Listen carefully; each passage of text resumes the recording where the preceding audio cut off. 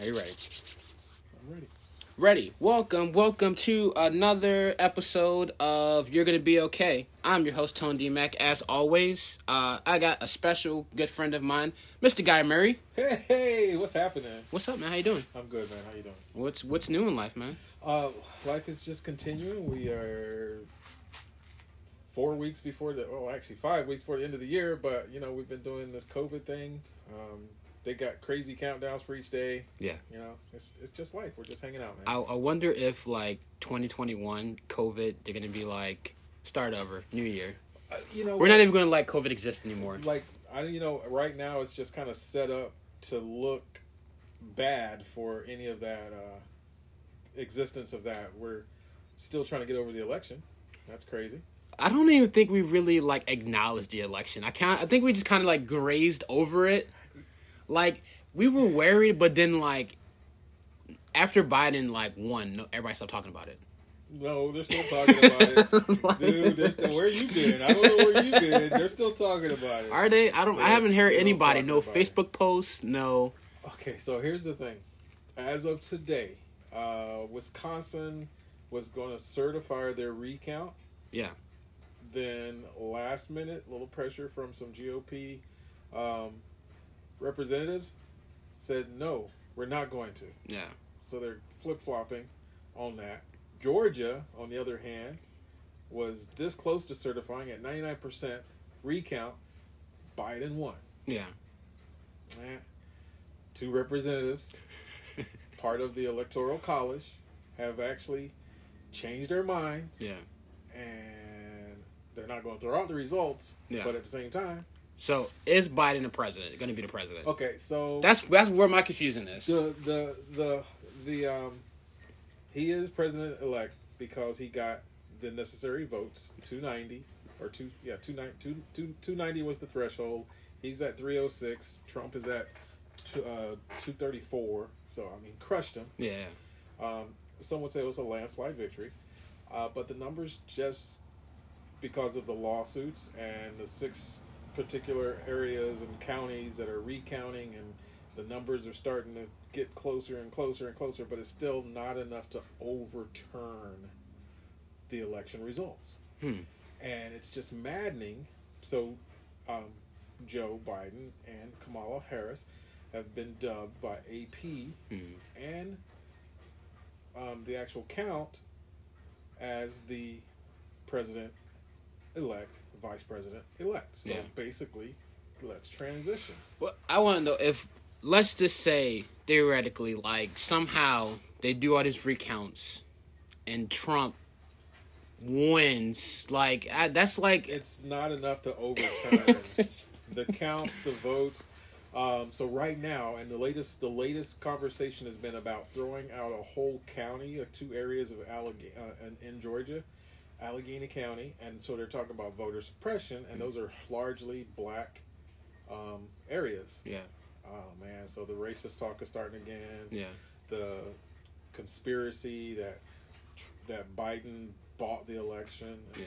I'm like, how? So explain voter suppression to me. Voter suppression, and this has happened all the way back since the 70s to 1968, when women weren't allowed to vote, but blacks were limited on voting on where they could vote, when they could vote, and they would put them under conditions where if they did wait it out to tick that little line or check that little box and submit their vote, it would still be called invalid and would be thrown out because it wasn't done in a certain period of time. So their votes and their voice is actually being suppressed. So now this year, a record turnout, and it's amazing. Yeah. Record turnout.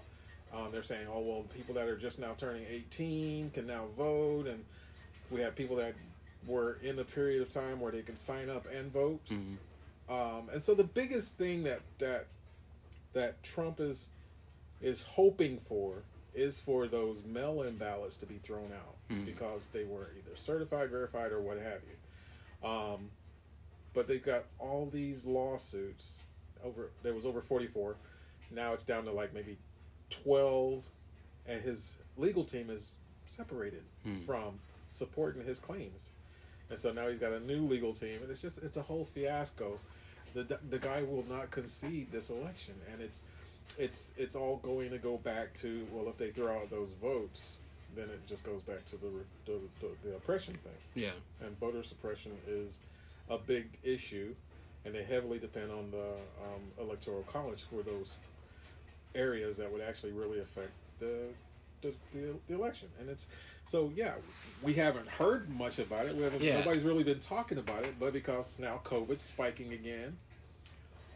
See, that's conspiracy in itself. Like, we stopped in, now COVID's on the uphill spike. Okay, so what I'm seeing is, yes, COVID has always been there. Yeah. Media coverage has been COVID. This is that and everything like that. Everybody says, hey man, but what about like flus or regular type of deaths, and we don't report on those. Yeah. They're reporting on those too, but it's like COVID is getting because it's got the most numbers. Yeah. It's got the best ratings. And that's one thing Trump was like, oh man, COVID's got better ratings than I do, you know. And I can't pack a house, but I can pack a house full of people with no masks and not doing social distancing. And I guess we'll get some COVID. And it was great. So when the hoax, and he came down with it, and actually, I think that's funny, like that he caught it, like. I can't say it's karma, but it's kind of like, you know, if you're out there saying that, live your best life. Yeah. Go ahead and do what you're going to do. You know, I mean, I should be masked up. Yeah. I'm in my bubble. I don't know where you've been all day. These type of things. You know, people go and cover, and people that... I mean, we're 6 feet COVID rules. Yeah, I think we're 6 feet. But it's like, the droplets is that and everything like that. So a lot of people in a lot of areas who have done the social distancing, worn masks religiously, pretty clean, take care of that stuff like that, still got COVID. Yeah. I looked at a lady that worked on the front line, and then when everybody's whole ideas about it is like, well, I don't know anybody that did. Well, I know a bunch of people that lost family members. Whole family members got wiped out, and there's this last person in their family chain, and he's really feeling remorseful because he's the one that brought it home. Yeah. That is insane. That is insane. Yeah. That's the scariest thing, to like not protect yourself and then give it to somebody that you care about. Yeah. That's really scary. So it's just been a crazy year. I've seen some things though. It's hard to write comedy right now. Is it? For me, I've been doing a lot of projects, doing a lot of things, just little stuff like that. I wake up, that's funny, and that usually winds up on my Facebook timeline. I don't really get into joke writing now, right? It's been crazy. I've been trying to finish my books, and I've been trying... This is a black author, you guys, just so you know. Black author, producer. I just wish I had all the monies that went with those credits, man, because it's like, I mean, production, I've run a couple of shows, I've been doing it for a long time. But trying to write my books, get my books finished. I've gotten into speaking and speaking engagements. But this year I lost a lot of business because of COVID. Yeah. Can't get out, can't travel, no live events. Okay, well, let's try to redo these and create virtual ones. Well, if you can house them, let's do them. And so, virtual comedy is very... It sucks, but... For you, have you done a virtual show? I'll take any stage time that I possibly can get. So if it's virtual, sign me up. And it's okay. It's good to practice, but you're not going to get the full experience of having a live room.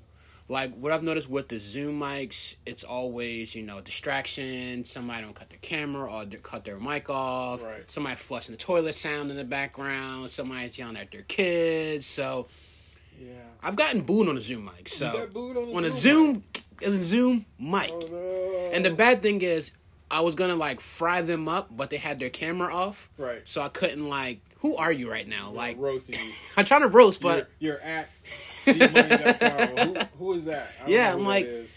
Come on. So there are challenges to that, but they're becoming a little bit more affluential, and a lot more big names are starting to utilize them.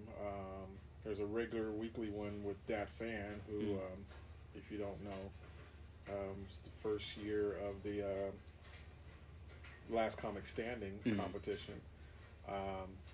San Diego guy. But yeah, he has a weekly one. He does private invite because people like to get in there and mess up the energy, mess up the flow of the show. And I was like, why are people spending that much time? Why is it, I mean, if you want some comedy, this is a place to plug in. Go ahead and plug in. You'd be surprised. Like, you go to a Zoom show not to have fun. Like, you sign into Zoom not to laugh. Like, what do you... No, you're signing in we have better things to do with our life. A lot better things to do. Like, just for this evening right now, my wife was like, well, just get on the thing. And I was like, you can't get that good recording. You can't get that good conversation. Yeah. Actually, there's no real feedback, the Zooms and the conferences have become almost like the old walkie-talkies. I can hear you. Can you hear me? So funny. Can you hear me? Okay, I can hear you. Okay. Yeah. And then you flip your camera on. Okay, you're coming. You're kind of grainy. Yeah. And so now you spend about 30 minutes working on the digital and the just virtual tech stuff. Just get it all set. And then you're like, okay, so what we're doing here again? Yeah, what were we talking about? What were we talking about? That's the worst part is the technology aspect about it. Because, wow, you see, like, all these people have now converted to Zoom. Like, businesses converted to Zoom, and they're, like, trying to get it together. Like, my job always have Zoom meetings. I'm like, I don't want to see y'all. Like, what has Zoom? I don't want to talk to y'all regularly on Zoom. On Zoom. I mean, I don't... The boxes. I mean, you got, like, 20 people and everything, and half of them are just... You're looking up their noses. You're looking at their backgrounds. Like, oh, I didn't know. I'm telling you, I had a dude flush the toilet. Yeah, like, you heard, like... In a comedy show, or was it a meeting? And there was a meeting. Okay. Like... Dude, you gotta, like... Yeah, no. It's all bad. But somebody was cooking on a show. Somebody was actually cooking. Oh, get out. Yeah, I can't. I don't know. So, I am working on a weekly show. I might go bi-weekly, but I'm looking on setting up my own weekly show. I'm going to use my Battle of the Sexes, but I'm working more on the production and the show side of it. So, I'm making sure everything's firing, and when the comic is on screen, they're on screen. Yeah. People are watching. The engagement is, again, going to be... through my app, the chat, but I mean, there's a whole lot more things that are going on behind the scene that I don't want the comic distracted, but I want them to get that feedback. So that's the one thing that I'm doing that's going to be that's going to be a little bit tricky, but I'll be able to work that out. I think with Zoom mics, it's like you say your joke and you just wait. You just wait for a couple laughs because Zoom and some people don't have strong Wi-Fi. If you need AT&T, let me know. Hook you up. Hook you up. But some people don't have strong Wi-Fi, so you gotta wait for them laughs to kick in. Or are they laughing at me, or was that something? Or is like, that's the comics. The comics are cracking. Yeah. Great one, Jimmy. It's like, dude, I'm on stage. Yeah. So it's not the same. It's not the same feel. So hopefully, not saying I'm against Zoom comedy. But nothing's better than actually being live in front of people. Yeah. There was one that was pretty successful, and it basically you sold, they didn't sell slots, but you had a slot. You came on, either did what you did in your time, you got on, they talked to you for a little second, it says, all right, well, you got the stage, and you go. And so you were there, you did your thing, and then... you would go back to them and say, how'd you feel about that set or whatever like that. And that was kind of cool. It was called Dope Fades. Dope Fades. Shout out them. Shout out, man. They stopped doing it because they got so big. They actually got so big from their living room with 2 cameras and an iPad and 3 guys in the room to a full miniature studio. But they still ran it, and it was so tight. The production level got better. And then they just kind of dissipated, just went away. But yeah, I'm like, man, Dope Fades was the kicker, the banger. That's the way I would want to do it, because you'd see who was on deck, you'd see them going through, they'd slash out the name, next person up, and that person had the time. Yeah. And the only thing that I liked the fact that you got to talk to the panel, sort of, give me some feedback. Or that was great. That was a good joke. That's your shit. And that was kind of good. Some feedback. But at the same time, it was broadcasting to their audience, and it was on Twitter Live, and that was really cool. And so I kind of look forward to that. When I got my slot, and I was like, man, I got to get back on that thing again, because I didn't. But I filled up my garage with some people, had a mic, had a light on me, And I was like, I'm gonna take advantage of this time. Yeah. And I said, because most of my neighbors hadn't heard me do comedy, Really? so I pushed out the chairs, had the door open, and had, you know, a couple layers back, and they were all laughing and passing beers. And when my time slot came up, I was on showtime. I had an audience, and I had a global audience, and that was just so much fun. I like that. That's fun. That's fun. I do the Zoom show, and they stream it to Facebook. Okay. Facebook Live. Okay. So you can go back and watch that. But, like, I don't like the fact that some people use Zoom comedy to, like, expose their demons or talk about, like, weird stuff that you just should not be talking to people about. Well, I don't know. All comedy is it's subjective, and what's funny to one person might not be funny to another person. I've learned to not throw out any comedy. Because you could be doing the most darkest material, and it is funny to that emo guy, the one that was bullied in school, who just happened to flip on and catch you that day. Yeah. I always say, play to your room or play to your strength. Mm. Play bigger than the room you're on.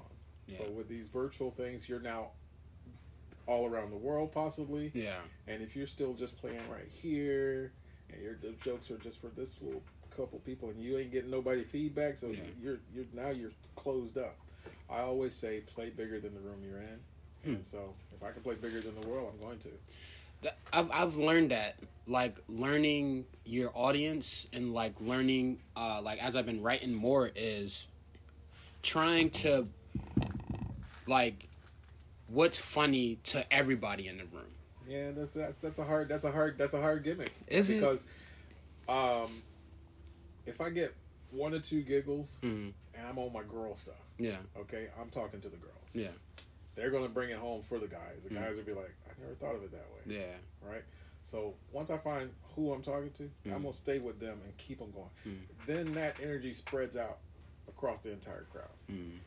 I can't play to the whole room if I don't know the whole room. Yeah, like, I'm saying, like, you'll do a joke and you get a good laugh. You know, I want everybody to be able to enjoy, like, any joke that I'm doing. I want everybody to be able to enjoy it, not just because some people have, like, a niche audience. They only make a certain genre of people laugh, and I want to be. I want to be able to make, you know, you're the bridge. You want to be just everybody. Everybody deserves a laugh. You know, like, absolutely. Like, being in San Diego, people are like, oh, like, how is it doing? Like, it's a difference between doing black audience and, like, white audiences. It's a big, huge difference. Like, somebody told me, it was like, hey, if you were to, like, enunciate all your words, if you were to throw, like, a little bit more nigga in there, you know, be more acrobatic, you would make black people laugh more.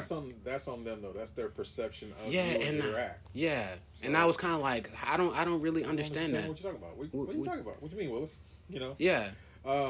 So it is crazy.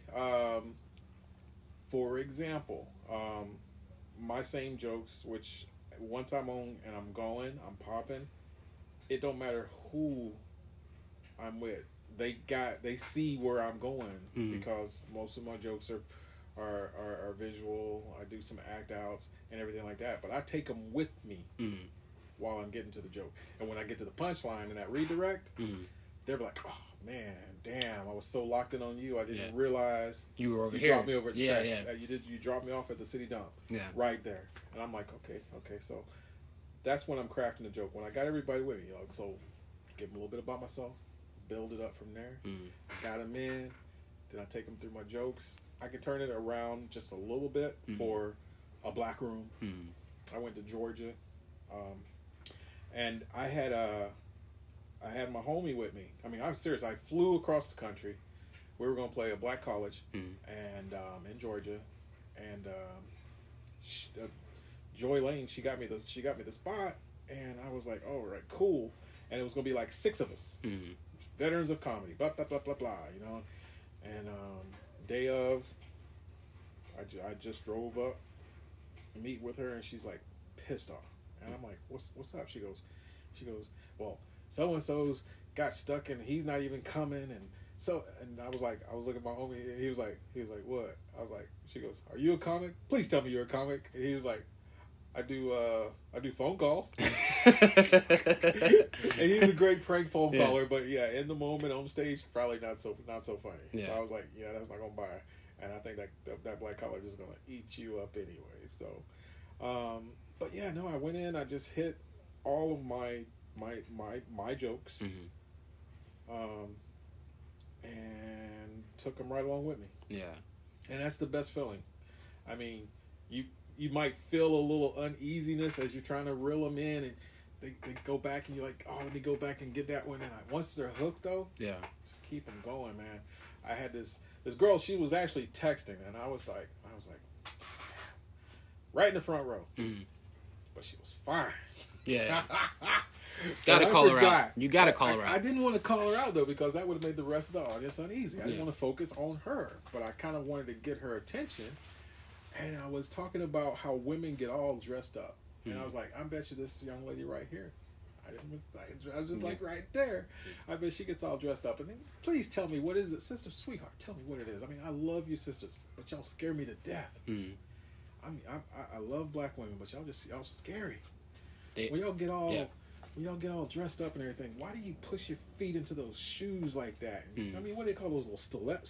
Stilettos. I was stilettos. That's what. But I was making fun of it because I had engaged her. Then she put the phone down and she's like, "You mean stilettos?" And I was like, "See, boom, yeah." And then floor. But just little small things like that. I just detracted from stilettos and just, what is it, stilettos or something to your toes. It just messes them up when y'all go walking into the club. You know? You're like engaging with the audience, the whole audience. Okay. But I got her by having her answer the question when it really wasn't a question. But I just kind of like, if I'm gonna get her, I'm like, what is it when you stick your feet in those stilettos, the stilettos thing? Yeah. And she goes, stilettos, and I was like, damn. How do y'all do that, man? Because y'all walk in there, if you tearing up your feet, I'm sure it hurts and everything. Yeah. But yeah, no, just at that particular point, it's just keep reeling them in, keep reeling in. I have this joke about.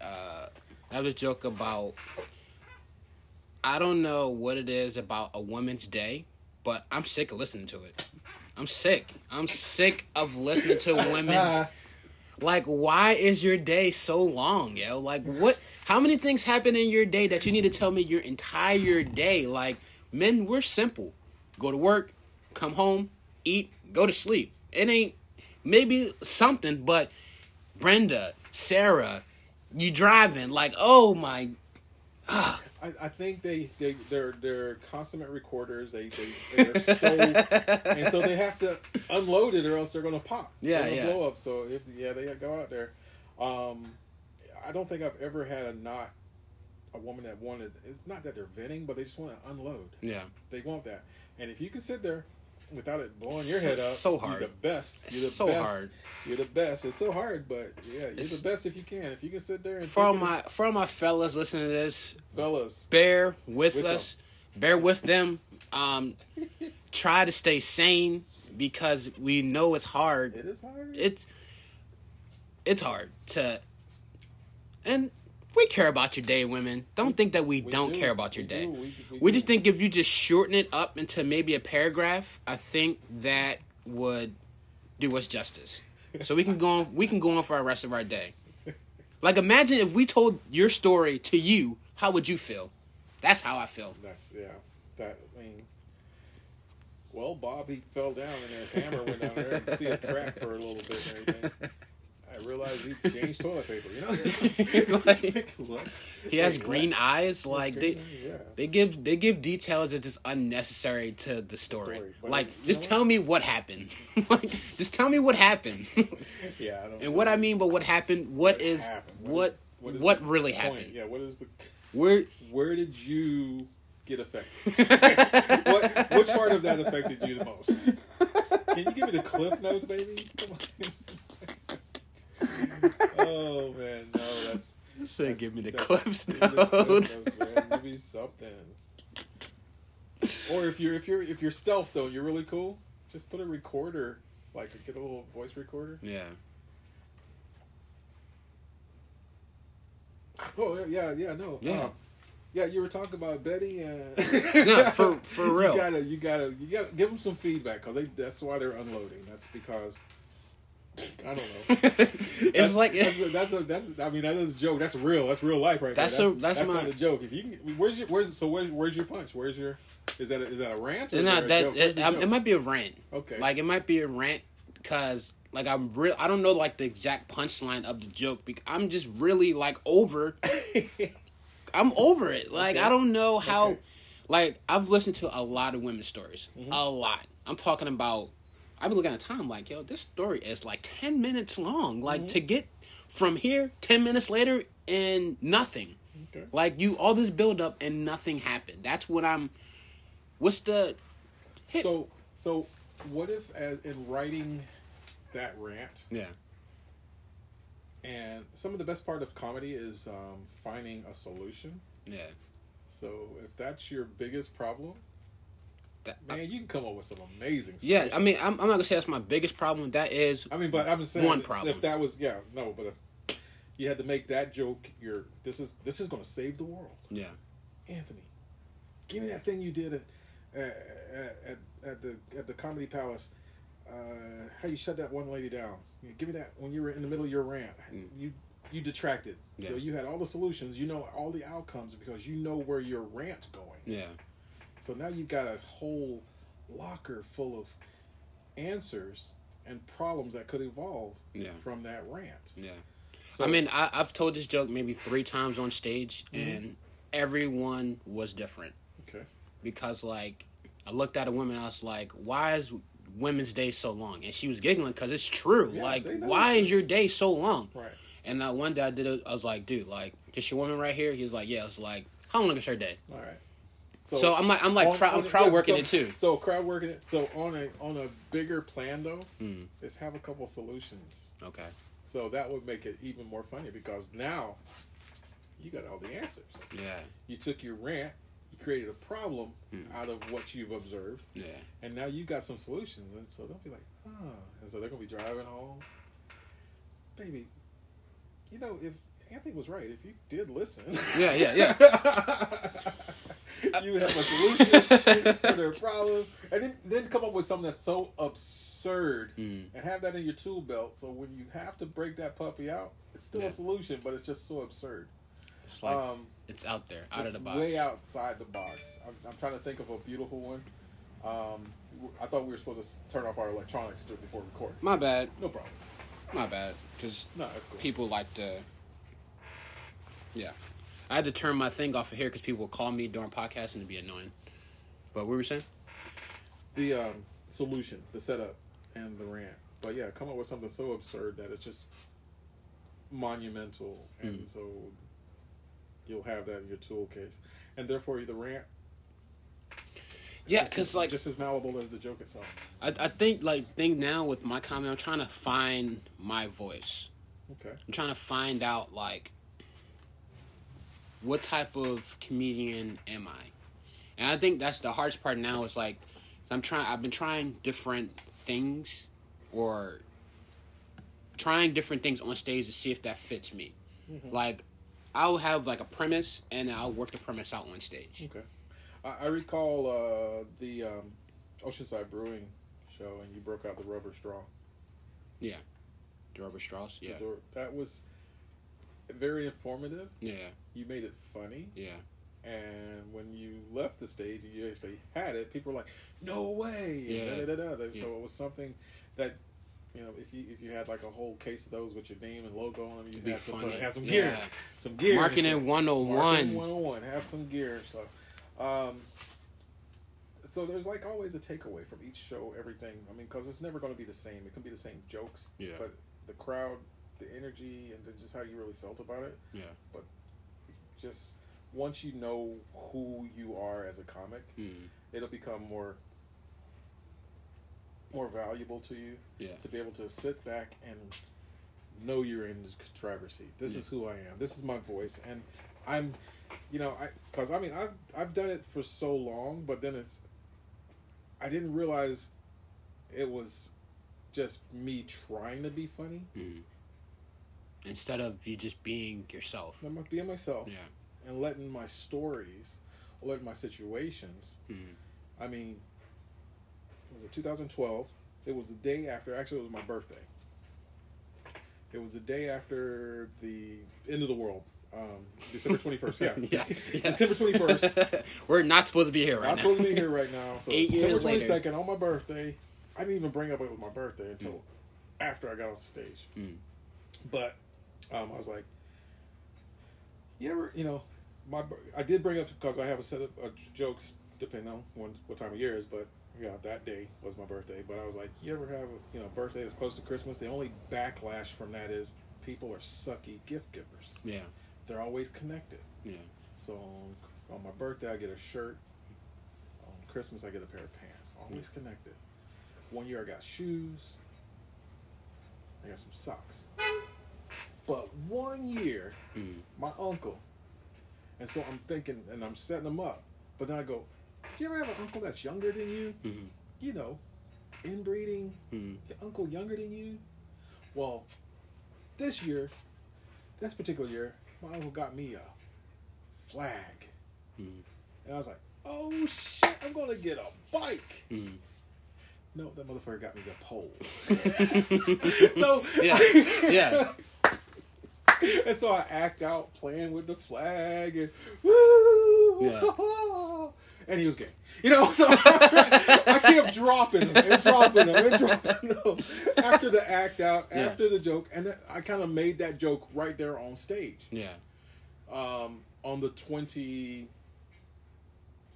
because I had a birthday show on the 20th, so it was like 2 days between two shows. So I had changed that joke just enough. So when I was on stage and it was predominantly white crowd downtown San Diego at the Madhouse when it was upstairs up in Horton Plaza, I changed it for the white crowd because I wasn't sure if I was going to connect with the kids younger than them, millennials, not even millennials then. That was 2012. So I was like, but in the South we have, and so I just took it to that level of like, and he was gay, so it was just piled on. So I'm acting out that I got my flag, I'm waving it, I'm swinging it, I'm dancing, and they're like, so so I actually bring them in. So what you'll do, and you'll do really well at once you find your voice, but make sure you don't keyhole yourself into that character or role. Yeah. Because your jokes are bigger than I'm a black comic. Yeah. Your jokes are much larger than the room you're playing. Yeah. A lot of comics, they said I should play more towards me being black. No. And I was like, that'll keyhole you into being a black comic. why do I have to use that as a crutch? I don't want to use that as my, like, I'm black. I can't not be black. Yeah, cannot not be black. Right. But I'm not gonna just be like, okay, my comedy is only for black audiences. Like, I'm not gonna just play on me just being black. Like, if I'm gonna do something black, it's come from an experience of just being black, and most people here can't really grasp that. Yeah, I mean, I see some really great comics. You know Chip Nicholson? Yeah, actually, I actually did. He was on this Birdland's Comedy Crunch. Birdland's Crunch, yeah. Okay. Yeah, so I got booked for that show in December. Oh, nice. So, but the lady Donna, we talk all the time. She's cool. She's cool people. But she sent me the link to the previous show, and he was on there. That's where I met him. Okay. And then I didn't even know that we were finding each other on Instagram. Okay. And so I had went to a place in, I want to say, somewhere in LA. I don't really know where I was at. But he was there, and that's why I was like, oh, bro, what's up, bro? Like, yeah. Like, no, he is a brilliant comic.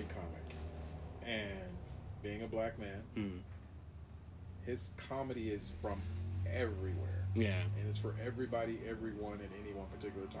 I've seen him play black rooms. I've seen him play predominantly white rooms. He's done a gay room. He did a female show. And I was like, he was the only guy. But he's done that. And he stands on his own. Yeah. He can do and hold his water. He did was it a podcast or a video? He did a video with a young lady, and he just spouted some knowledge that I'm like, this nigga's bullshit. And I had to Google it, and he was straight on with the facts. And I was like, damn. So when you are more than just this type of comic. Yeah.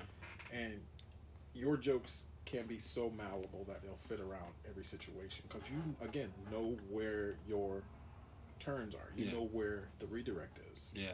And they're your jokes. So they might have been from your life, you know, or exaggerated occurrences in your life.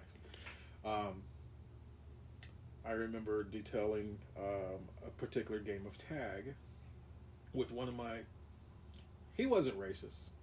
His family was predominantly racist. And these were good times in David Duke's backyard in North Carolina. Mm-hmm. Whew, that's the... Yeah. They'll flip the N-word on you. It's natural there, so... Flipping the N-word on you like they're tipping a hat. Like, good morning, nigga. You know, it's like, hey, it's a salutation. They use it like... So, yeah, we were playing, and there was one bike. This cousin was visiting, and he's riding, and we're all taking turns, but my turn was up. He's riding excessively long. And I'm like, man, I'm going to get that bike. I'm going to ride it.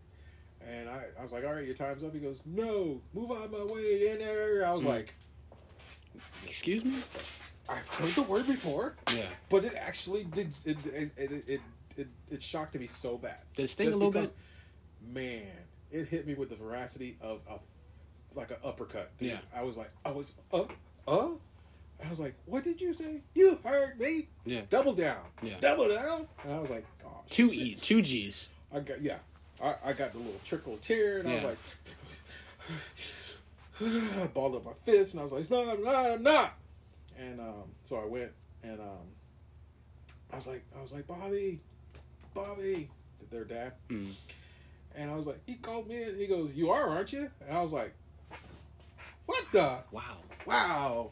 And I was like, yeah, from that day on, I never let that word affect me, though. Yeah. I mean, I'm serious. I was like, I can be the nigger. Yeah. Or I could not be the nigger. Yeah. And anything you can say after that point, man, I'm serious. I'm not going to be the nigger. I've had the word a lot of times after that, but that point was when I'm like, I'm not going to be. You are one, aren't you? Yeah. No. You're right. I'm not. We're in the same trailer park, nigga. we live in the same trailer park. My dad works in the military. You work on a fishing boat. Yeah. But we live in the same trailer park. We run and jump in the same dirt dunes. Yeah. But because of my color of my skin, and you think you're that much better than me? Yeah. That word? So from that point on, to those people? Yeah. Never again. I'm my use of the word now is to my homies. Yeah. Like, you my nigga. Yeah, you my nigga. Yeah. But, like, I'm trying to figure out, is the word, if we're in 2020, how effective is this word? It still has a lot of power. Yeah. It's amazing. And I'm trying to, like, why does it, though? That's my question, is why do we give it so much power? And, like, why do we give other people for using it? You know, try to take the power away from it. Yeah. Well, it's in the same consensus as, like, using the word bitch to connotate a woman, their attitude, or their situation. But now women have taken the power out of it, and they become the bitch. Yeah. I am that bitch. Yeah, and I don't get it. I mean, that's why from that point on, I'm not gonna let that word define me. Yeah. And it's definitely not gonna impugn me or set me back. Yeah. So good luck trying to use that word against me. Yeah. I don't let it bother me. I'll embody him and I'll show him what a nigga is. Yeah. Or at the same time, what nigga where? Yeah. You know, because it's not me. I don't let it bother me anymore, man. But it's such a powerful word. It still is, and because of the history behind it, because of what it's done to set people back. Yeah. But I don't know if the word's not gonna go away because it's there. Yeah. And then the hate that goes with it when people use it in different regions of this country, that and just people are closet racists. Yeah. They'll use it because that's their last resort. Yeah. Their last resort. I was like, good, thank you. You attaboy, Timmy. How was that? Was that fun? It was like, okay, throw one back at me. Come on, you do it. Throw it. Oh, ooh, you had a little stank on that one, Yeah. but tone it down. Tone it down. Oh Lord.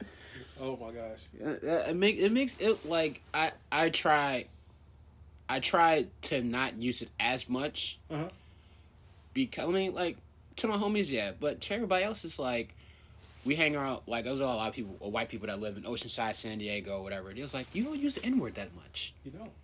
Well, I ain't talking to my niggas right now. I ain't talking to my niggas right now. Like, what? Like, what am I do supposed to? do or I? You want me to use one so you can use it? Yeah, or is that like something you trying to free things up? Is that going to clear the air? Yeah. You hear me use it every once in a while? Nah, I don't have to. It's not necessary. It's like I'm less cool because I don't use it.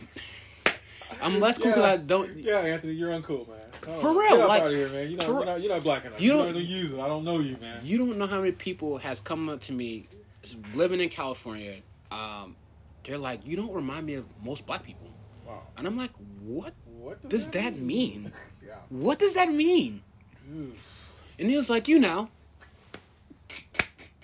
I don't know. I don't know. Tell me. Can you imbibe a little bit deeper for me, please? Yeah. Give me some more meat to that because you just give me potatoes. Give me some meat with that. Give me. What does that mean exactly?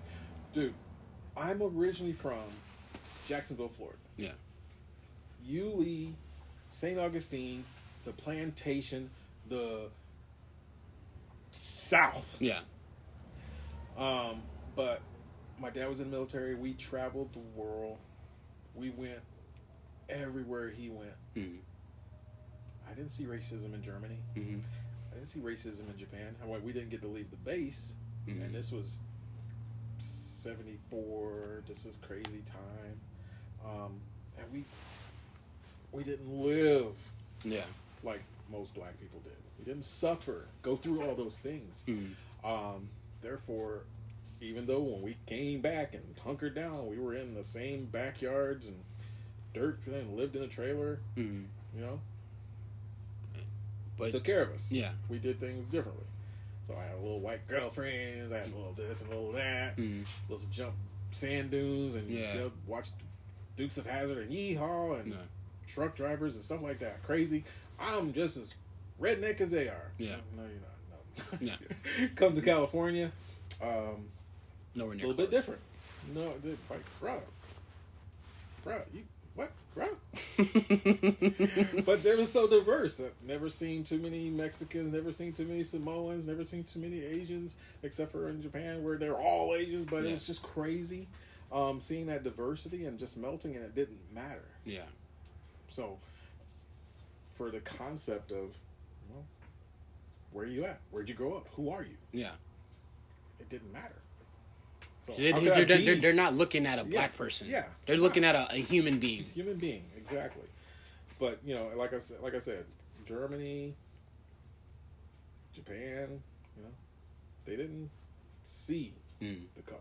Yeah, I didn't have to act a color. Yeah, I didn't have to be a color. I stood out. Yeah, but they didn't make me stand out.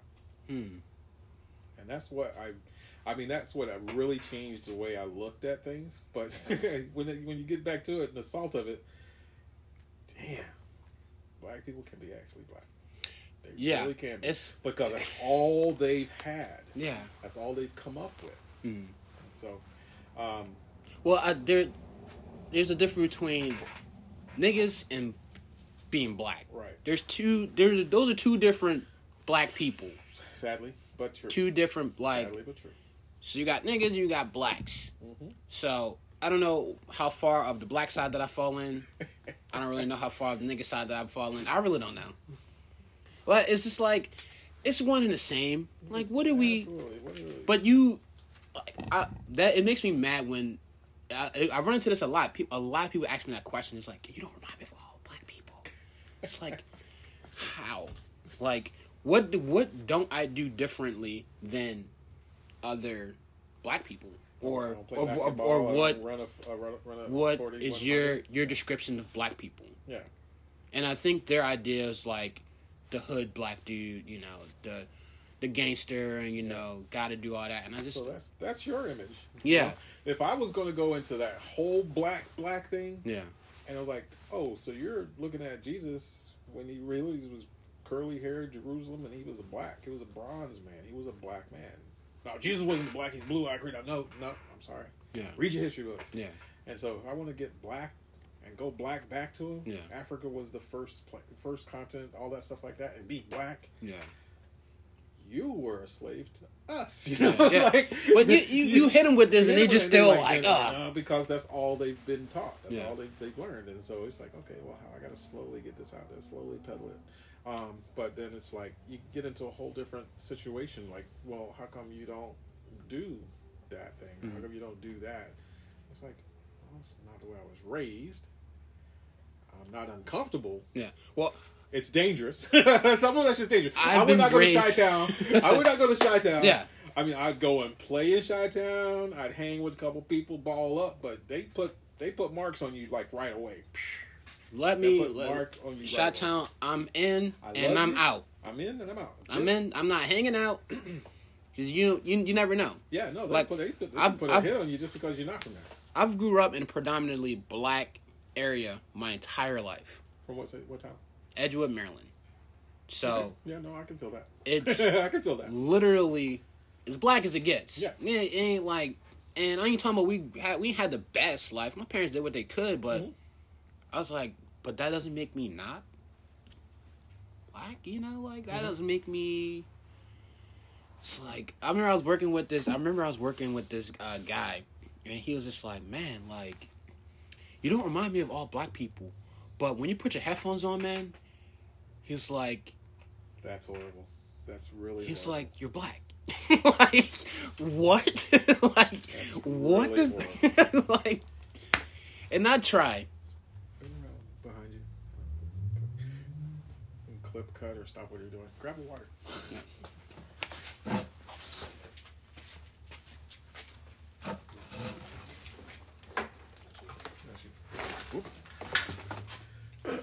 That's you.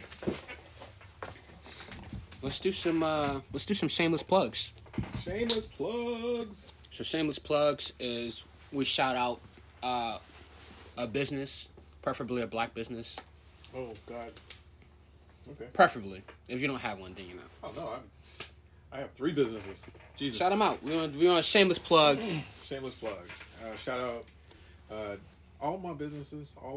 They'll have my initials in them. So I got Jim Designs, which is my photography and my videography production company. Okay. Shout out. Jim Credit Solutions. I do credit repair. Let's talk about that when you're done with that. And I do event marketing. So I usually, I use Jim in all of aspects of it. So I did one large company cap, and I am legit. I pay my taxes. I pay my cultures. Just like everybody else. Just like everybody else. Not trying to cut the system back. Actually, I benefit quite well when it comes to my write-offs because I know how the businesses work. So shout out to Jim Credit Solutions and shout out to Jim Events and Chief Events Marketing. Jim Credit Solutions. How important is credit?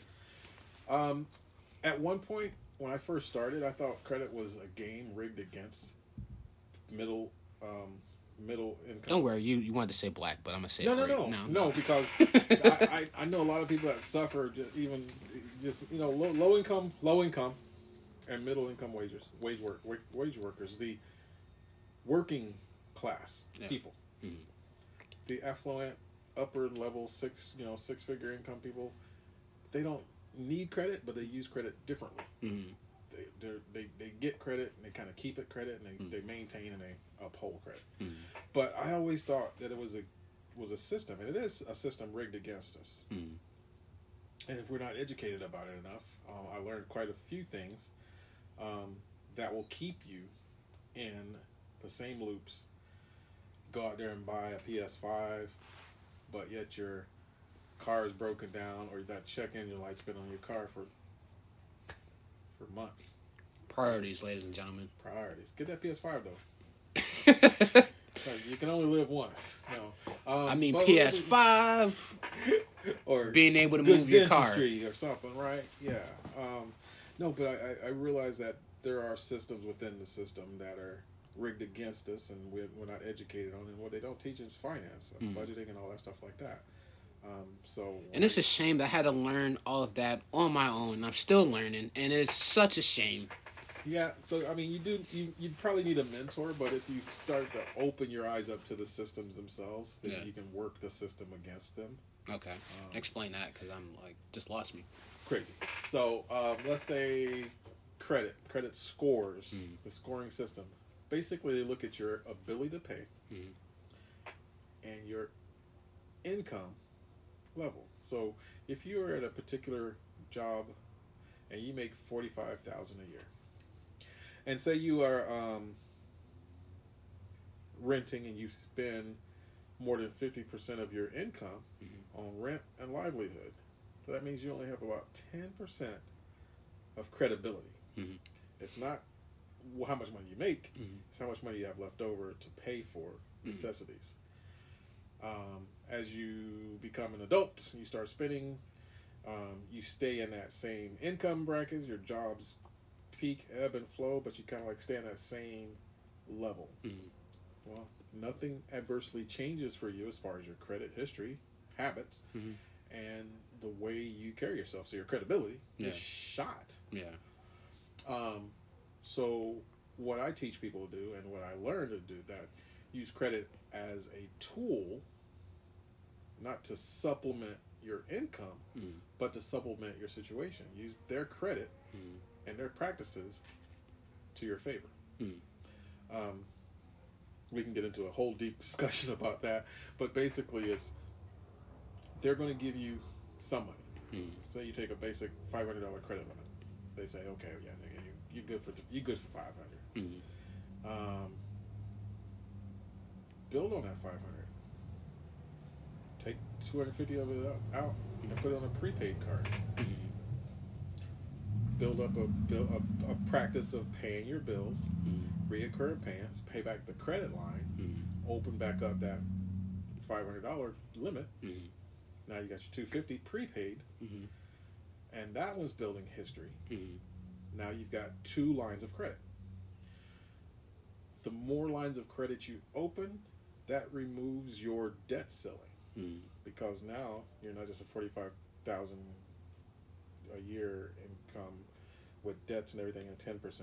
You actually have a higher debt ceiling because of all that credit you've incurred and those best practices. Oh, well, he's able to pay, and like that. Let's go ahead and give him more credit, and you start giving you more credit, and now you got these credit lines, 10,000, 100,000 credit lines. Your name, when you sign on that dotted line, they look at that history. That's like, oh man, he's credible. Yeah, and so that's where, if you learn how to work the system, it works in your favor. People don't pay their bills, and they create that negative tracking history, and they're always paying back. Your credibility is shot. Your credibility is like super trash. You're trash. I wouldn't trust them with $300 credit limit. Yeah, like I've unfortunately I had to learn about credit the hard way, because I didn't have nobody to teach me about credit and all stuff like that. Got a credit card and max it out. Yeah. All right, so this is where it gets deep. Credit in its same gestures is a lie, just as much as our money is. Yeah. So the systems that are built to keep a working class impoverished, that credit is the dream created from the money. Our money's not backed by anything. It used to be on a gold standard. Yeah. But back in 1982, that gold standard was removed. Where'd all the gold go? Some people's got it around their necks, but its value and trading capability is no longer based on that. So our money's not based or backed by that. Yeah. We call it like fiat money. It's fiat money. Yeah. Exactly. And I call it that all the time. Hopefully our situation will never get as bad as Venezuela, because they have papyrus money. They trade stacks of it for a roll of toilet paper. And I was like, well, why would you trade that if you could get toilet paper when you could have used that as toilet paper? Yeah. It's just not hygiene. Yeah. Well, your paper products are so crap in Venezuela, you might as well use your money, because that's what its value is. Same thing. So if our system ever gets that bad, we would be in trouble. But we've got optional bailouts with international trading, and crypto may become a possibility. But the Are you big on crypto? I trade. Okay. I guess I got a little bit. I do some EFTs and I convert it straight to Bitcoin. Have you heard about Coinbase? Coinbase. I'm trying to mine some. Okay. Build my own. I built a computer to do that specifically, so I sit there and just mine some coin. But the illusion again is our money is not worth anything. So then when this credit dream comes out there and it giving you this stuff on credit, if you don't know how to utilize that system, you fall into arrears, you fall into delinquencies, and you fall into debt, and you're never going to come out of that.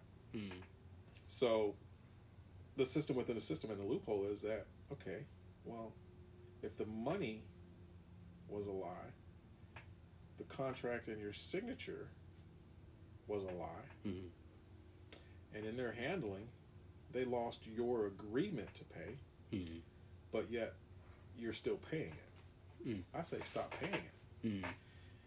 They've got to go back and prove that you signed for that debt. They've got to go back and claim that you owe that debt. The onus is on them. They built the system. That's your loophole. That's how you get out of the system. Is don't neglect your debt, but if you do fall in arrears, deny the debt. And that's how people get out of the game.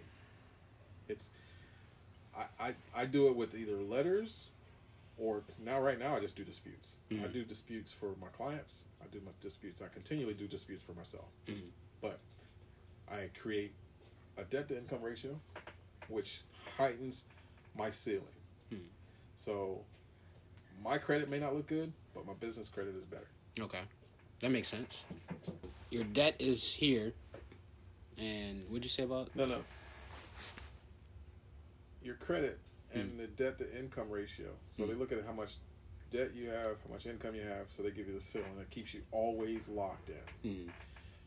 When you get higher credit limits, that it reduces your debt to income ratio. So it kind of gives you a higher ceiling. If you can work and keep that happy medium, you're good. You're on top of the system. But if you ever get in arrears and you become negative, and it goes to collection. That's the key point. It has to go to collection. That's when you can basically disown it, because the company that held you at fault, held you in on that contract, they wrote that off. They cleared their books. They don't own it anymore. This collection agency bought it at a discount. You don't have a contract with the other collection agency. With the collection agency. Yeah. The second you pick up the phone and say, "Oh man, shoot, I'm so sorry. Yeah, I'll pay that." They got you in a contract. Yeah. They got your $2,000 account, say a $2,000 account. They got you on record saying that you owe them $2,000. They sent you a letter. You said, okay, I can only pay $25 a month till it's paid, or they have a settlement agreement. Okay, we'll excuse your $2,000 if you pay $345 right now. It's like, oh man, can I do it on Wednesday? You said an agreement with them. They know they're gonna get at least $434 out of you. They might have bought your debt, your $2,000. They probably bought it for $250. And now so they're gonna make about $250. But I don't. So why would they sell, like, whatever? Say you owe $2,000, and you now faulted on that $2,000, and now they're gonna give you a negative strike that's gonna stay on your credit history for 7 years. 7 years. Yeah. Okay. So the game is, they keep that score system over your head. They keep you honest, and you're never getting out of that thing because life happens. Yeah. Car breaks down. Yeah. I need. Yeah. So you get jacked up. But when they clear their books and they write it off, they can't collect on it anymore. Yeah. Collection agency swoops in, picks up the little pieces, they give it to them for a discount. Clear my books, give us $50. Shit, take that stuff and go in. Good luck. Yeah. They get it for $50. They got $2,000 over your head now, and you say, "Okay, man, I'll pay $1 over what you bought it for." You can say that. I have. That's so funny. I mean, if I'm going to agree to it in the first place. Yeah. I mean, depending on what it is, shoot, I don't even admit that I owe it. I don't have a contract with you. Prove I owe you. Yeah. Yeah. So once they buy it, Collection agency gets it, and they try to send you their letter that they're representing so and so. Yeah. They represent themselves, but they try to still hang that over you. The second you say I'm going to pay it, that's when they got you. So say that. So don't talk to collection agencies. So lesson from today: don't talk to collection agency guys. If they do, what was it? I'll pay $1 over what you bought it for. There you go. Make that agreement, and that's it. Or else we can terminate this conversation. All right, you got me on record. I'll send you a confirmation of this debt. You'll have my signature and my agreement. I'll pay you $1 over what you bought it for. So now they'd have to prove what they bought it for. Yeah. That's the game, yo. That is the game. That's the game, game. yo. Like, we've been getting ripped off, man. We have been getting totally ripped off. I want to thank Guy for being a guest today for the podcast. He dropped some gems for us, credit and whatnot. We're going to come back. We're going to have another one of just about credit because it's super important. This has been Guy. Shout out anything, Guy? Anything? Oh, man, thank you. You can follow me. Oh, my God. Instagram, Twitter, I'm Boss G Comedy. But I do have a website. I am The Funny Guy, DAFUNNYGUY, TheFunnyGuy.com. TheFunnyGuy.com. Follow me on all social media. Tone D Mac. I've been your host of the podcast. You're going to be okay. Stay breezy and stay fun. Thanks.